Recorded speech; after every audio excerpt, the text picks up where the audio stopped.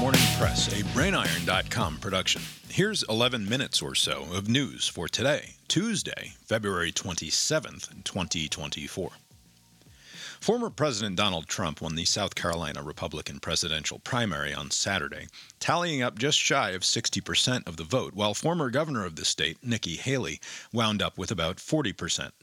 Trump will receive nearly all of the state's 50 delegates to the Republican National Convention in July.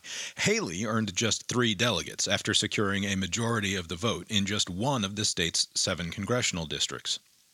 South Carolina's GOP awards 29 delegates to the overall winner of the state and then 3 more for each of the state's 7 districts.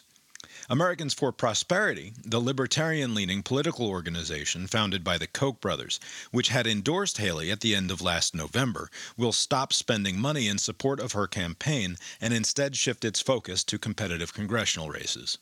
Haley has vowed to stay in the race until she is mathematically eliminated, with the next contest slated for today in Michigan. Though, oddly, only 16 of the state's 55 delegates will be awarded following Tuesday's primary vote, with the remaining 39 up for grabs this Saturday, when the state party convention will gather GOP representatives from each congressional district in order to make their preferences known. Michigan is one of a number of states where Republicans have clashed with lawmakers seeking to run the primary process, and the dueling primary convention caucus setup was a compromise. This is all further complicated by the fact that leadership of the state party is currently in dispute, with 2 different people claiming to be the rightful GOP party chair in Michigan, each of whom are ardent supporters of Trump, and each of whom is planning on running their own convention on Saturday. A brief editorial aside. The takeaway from the South Carolina primary is more of the same. There is no path to the Republican nomination for anyone besides Donald Trump, and it is difficult to imagine how Donald Trump could possibly win the presidency in November, with more than a third of Republican voters willing to vote against him in the primary.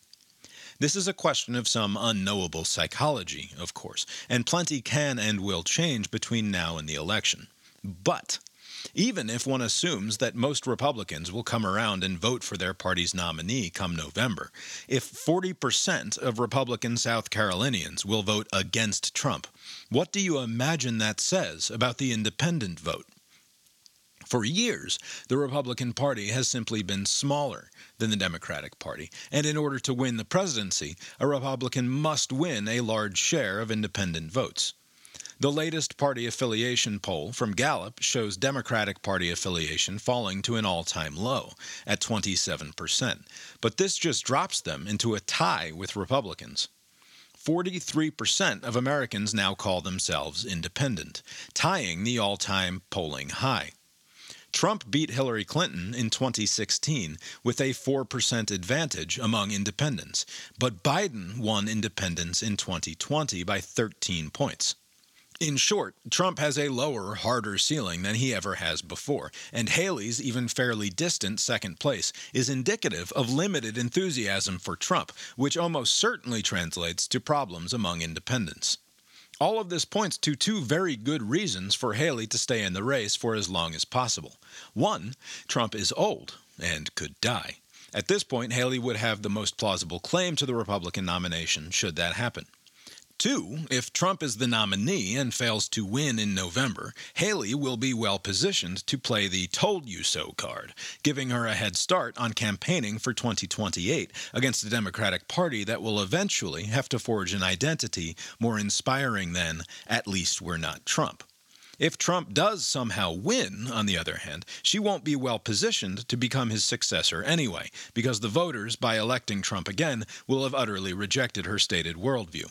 Whatever pressure that exists for Haley to do what is right for the party and unify behind Trump, which she will eventually do, of course, unless he dies, is mitigated by the actual fact that plenty of Republicans are in fact tired of Trump.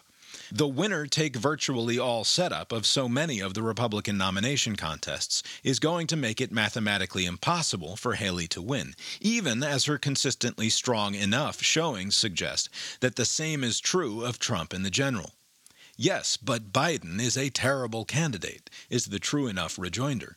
But for all Biden's problems, almost all of which are just that he's very obviously old, he's not facing anywhere near the opposition within his own party that Trump is. I said back at the beginning of 2023 that a Republican nomination contest that featured just one Trump opponent, instead of a half a dozen or more, would result in Trump's defeat. I was wrong, because I assumed that his ceiling was closer to what it looked like in 2021, before the indictments started coming down at the beginning of last year and helped him consolidate support. But the anti-MAGA Republican primary vote was about 40% in Iowa, 40% in New Hampshire, 30% in Nevada, and now 40% in South Carolina. It's not quite enough to deny him the nomination, but it makes the path to victory in the general incredibly narrow. The Supreme Court heard arguments Monday on whether states, in these specific cases, Texas and Florida, have the constitutional authority to ban social media companies from limiting what can be posted to their platforms. Florida's law prevents companies from banning political candidates from platforms, while Texas's law prohibits the platforms from engaging in so-called viewpoint discrimination, that is, removing content based on the user's expressed point of view. The court seemed largely skeptical of the state's claims, with Chief Justice John Roberts pointing out that the First Amendment prevents government censorship, not editorial decisions made by private companies. The court's decision is expected in June, and one imagines it will be written narrowly, as whatever they say will inevitably have an impact on the understanding of Section 230 of the Communications Decency Act, which has to this point prevented social media companies from being held liable for content posted to their platforms, and allowed them the editorial freedom to decide what is and is not acceptable. A ruling in favor of Texas and Florida would seem to need to reclassify social media companies as extensions of the government, as some sort of public utility in charge of the modern public square. A brief editorial aside. I am mystified by conservatives' insistence that everyone should be permitted to publish whatever they want on the platforms provided by private companies. If a company wants to be a 100% free speech zone, they are welcome to market themselves as such and see their market share reflected by just how intolerable a place it devolves into. Twitter X is an increasingly unpleasant place in this regard, filled as it is with conspiracy nuts and bots and outright lies about the world. What was once a platform I could rely on to deliver smart people sharing interesting journalism and breaking news has become basically worthless on that front, and is now overwhelmingly just culture war nonsense and ads for things and services I will never use. And they still have to do content moderation, because otherwise it would be overrun with all manner of awful and outright illegal content. I no longer post much of anything to any social media network, largely because it feels like I've been chasing diminishing returns in terms of useful and entertaining engagement for years now. The idea that the government must step in and demand that every platform be content neutral is an obvious affront to the First Amendment rights of private companies. Though I must say that I don't much care about that either, because it's not clear to me that companies are the party of relevant concern. Rather, it is the First Amendment rights of individual end users that are at issue, and an individual should be free to associate with a group of people who have determined that they do not want to see or hear some speech or another. Turning social media platforms into government-enforced neutral free speech zones is a violation of the individual's right to not be bombarded with the speech of people they don't want to hear. It would create a sort of compelled listening addendum to the speech clause, which I think would obviously violate the spirit, if not the letter, of the First Amendment, and further run afoul of whatever right to privacy is believed to still exist implicit in the other amendments. The right to speak does not extend to the right to be heard, because you are not the only person with rights. Berkshire Hathaway, the multinational conglomerate run by Warren Buffett, which owns major companies in nearly every conceivable sector of the market, along with an investment portfolio of some $370 billion, reported a profit of $97 billion for 2023, a new record for the company. The company closed the year with more than $160 billion of cash on hand, but in his annual letter to shareholders, Chairman and CEO Buffett intimated that he sees few opportunities at the moment to put that cash to work, instead believing it better to keep it handy for potential financial disasters in the future. The company's railroad and energy holdings disappointed in 2023, but a surging stock market and huge profits from their insurance and reinsurance businesses led to the record year. A brief editorial aside. The morning press is generally in favor of capitalism, but this story about Berkshire Hathaway's very good year reminds me of a take I haven't dusted off in a while, that insurance companies should be completely non-profit entities. Berkshire owns Geico, among a number of other insurance products, and that company produced after-tax earnings of more than $5 billion last year. There is only one reason for this. Geico's customers paid far more in premiums than Geico was required to pay out in labor and claims. Rates go up, claims go down, company profits handsomely. I'm in favor of market solutions to most problems, but there exists an unresolvable conflict of interest between an insurance company's fiduciary responsibility to its shareholders and the best interests of their customers, the policyholders.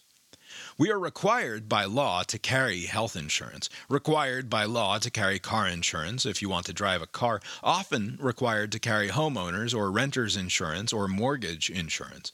And these are some of the most reliably profitable companies in the world, all of their money earned by socializing risk and privatizing profit. It should be understood as a moral infamy to earn money in this way, rather than pay it back into the pockets of the people whose risk you, as a company, overestimated and have essentially robbed.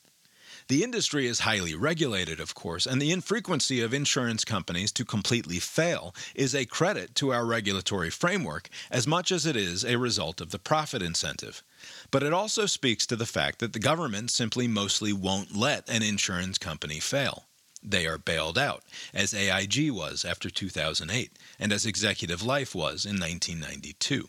Or, when they aren't bailed out, like Penn Treaty in 2017, individual policyholders are left to absorb punishing losses, while the company that spent years earning profits under a mistaken understanding of its risk portfolio simply goes away. Insurance is a necessary and useful way to socialize risk across a wide pool of individuals, but it should not be a transfer of wealth from the many to some smaller few. At a minimum, all insurance that is required to be carried in order to participate in modern society should be not-for-profit, with some capital requirements in place for particularly rainy days, and all other overages returned to policyholders in the forms of rebates or lower rates. In other words, all insurance companies should be, by law, policyholder-owned mutual insurance companies that compete for customer owners by lowering bureaucratic overhead and keeping executive pay reasonable, and not beholden to private or public shareholders. Let Warren Buffett and Berkshire Hathaway earn their profits through Coca-Cola and Fruit of the Loom and Apple and Amazon stocks, and socialize the insurance companies. Insurance is inherently socialist anyway. Just go the rest of the way. Now, here's a look at the weather. I have written before about how what John Oliver does on his HBO program is bad. I don't want to dwell on it too frequently because who cares really? And nothing I say is going to change the model, and people are going to watch what they find enjoyable, and no amount of hectoring by me is going to accomplish anything besides getting whoever is listening to this to go listen to something else instead when they start to feel hectored. But the episode that aired on Sunday night was a particularly egregious example of what I don't like about his show, and so I cannot help myself.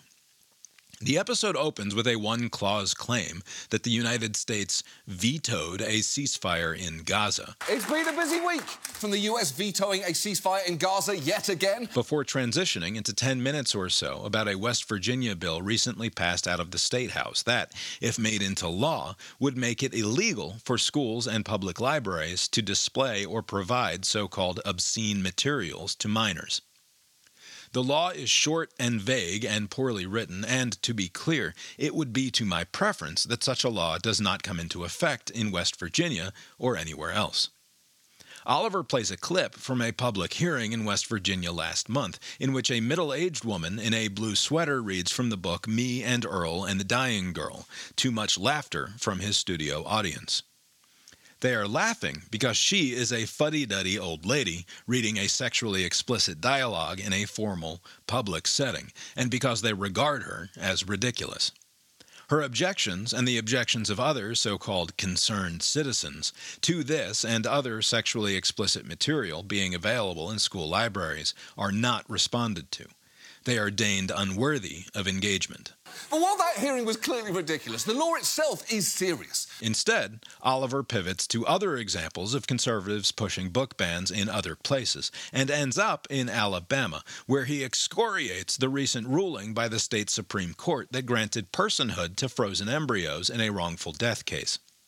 He explains that freezing an embryo is fine, but if you freeze a person, you have some explaining to do. Yeah, they ruled frozen embryos are the same as people, which is wrong for a bunch of reasons. Mainly, if you freeze an embryo, it's fine. If you freeze a person, you have some explaining to do. In just 3 minutes, Oliver has made 3 glib claims of total moral certitude. From the US vetoing a ceasefire in Gaza yet again. But while that hearing was clearly ridiculous, if you freeze an embryo, it's fine. Without so much as an acknowledgement that those who disagree with his stated position might well be doing so in good faith. That reasonable people can come to different conclusions about the world and how they hope it to be. I agree, I think, with the statement, freezing embryos is fine. But how much thought have I really given it in my life? And the moment I do, I realize that the topic is incredibly philosophically weighty and morally fraught.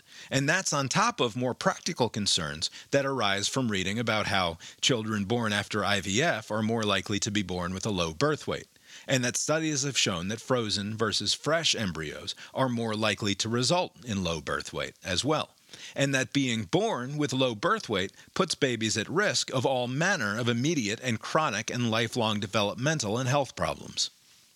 Even if I don't think that frozen embryos in a laboratory are people in any legal or even ethical sense, I do think it is a question of some philosophical and moral import about which reasonable people can have productive and meaningful discussions and disagreements. But for Oliver, freezing embryos is fine is the long and the short of it. Just like laughing at a middle-aged lady reading sexually explicit dialogue on the floor of the state legislature in West Virginia is all the discussion that needs to be had about whether or not children should have access to such material in their school. Just like all you need to know about the war in Gaza is that the U.S. vetoed a ceasefire, as if that tells the whole moral and legal and practical story. No complications here. No reason to imagine, with an empathetic muscle, the inner lives or motivations or deeply felt convictions of those with whom you disagree. Better instead to laugh derisively at their inherent absurdity, as they speak inappropriate language that is only funny because of how shocking it is. That is funny precisely because you wouldn't want to read it to your 12-year-old or your grandmother. This is all in stark contrast with what follows, in which Oliver explains how the so-called pig butchering scam works. In short, a person gets a text message from what seems to be a wrong number, responds to it, and within a few days is ensnared in a made-up personal drama or relationship with someone who is playing a long game to relieve them of their property. People get taken for hundreds of thousands of dollars, financially and emotionally devastated, and the audience is of course meant to feel sorry for them and angry at those who have perpetrated the scam. But the turn Oliver executes, what really makes it a Last Week Tonight segment, is when he reveals that the scammer on the other end of the text message, on the other side of the world, is just as worthy of the viewer's empathy. That the scammer is possibly only committing this awful crime because he is the victim of human trafficking or otherwise trapped in this job against his will. This person, who has stolen your aunt's life savings while working off some bogus debt to his employer, is the more perfect victim here, worthy not of your hatred, but your understanding. This is Oliver's bread and butter, the big reveal that is meant to refocus your anger on the more deserving target. Not the jerk who catfished Grandma into investing everything she owned in a crypto scam, but the anonymous criminal ring he works for. Crucially, there is nothing to really be done about this besides raising awareness. We are, all of us in this transaction, victims or potential victims of an unaccountable power that cannot be stopped, that is to be regarded as an opaque, unconquerable evil. We are expected to have more empathy for the scammer, who is just a wage slave, than we are the concerned citizens of West Virginia from just a few minutes earlier. Oliver acknowledges that not every scammer is trapped or coerced into doing this work, but says that the mere possibility means that we should proceed in our interactions with them with careful empathy. The ridiculous book banners, on the other hand, are no more scrutable than the evil criminal gang running the pig butchering scam, and the only way to fight them both is to raise awareness. Oliver wants to flatter your sense of moral superiority, to make you feel better about yourself for being on the right side of important moral questions, not because of anything you thought through or did, but because you belong to the correct tribe. He does this in the first 10 minutes by showing that the people with whom he disagrees are purely absurd and ridiculous, undeserving of the audience's consideration or respect, human, perhaps, but thoroughly contemptible. But this isn't enough. In the next 20 minutes, he presents you with another target for your justifiable outrage, and then, with a quick tug at the curtain, reveals the final boss upon whom all of your hatred can be foisted. This flatters not just your moral sensibility, but your intellectual one. You are not some base idiot, content to blame the poor schlub doing the bad thing. Instead, you are wise beyond your instincts, lamenting a larger system that compels evil acts in others. And though he doesn't make the leap to blaming U.S. hegemony and late capitalism for creating the conditions in Asia that make this sort of work somehow perversely necessary for the criminal gangs, he does take a moment to demand that the messaging platforms over which these scams take place should be doing more to prevent them, so we should be angry with the inscrutable tech overlords too. He wraps up the piece by asking his audience to flex their empathy muscle for the people who have been wronged by the pig butchering scam, because anybody can feel lonely and be victimized by a compelling sob story from someone who makes them feel heard. This is the easiest imaginable ask of an audience that has spent the last 30 minutes being told who to hate. Oh, we should treat people who have had their lives ruined by scammers with some kindness, John? Thanks for the reminder, but of course, as a good person, you're just preaching to the converted here. This once again flatters the audience's ego without challenging anything about the way they see the world, because Oliver and his writers believe the audience shows up not to be challenged, but to be reassured. It's a 30-minute exercise in self-affirmation and comfort, a whisper in the audience's ear that they were right all along, a soothing lullaby to the incurious and cosseted mind. Why risk bringing light when we are all already so very enlightened? That's the weather from here. How's it look out your window? The Morning Press is a production of the BrainIron.com multinational media empire. Please direct comments and complaints to brainironpodcast@gmail.com. For a transcript of today's episode and links to the stories referenced, find The Morning Press at brainiron.substack.com, where, if you would like to support this and the other podcasting and blogging endeavors of the brainiron.com media empire, you can also become a paying subscriber.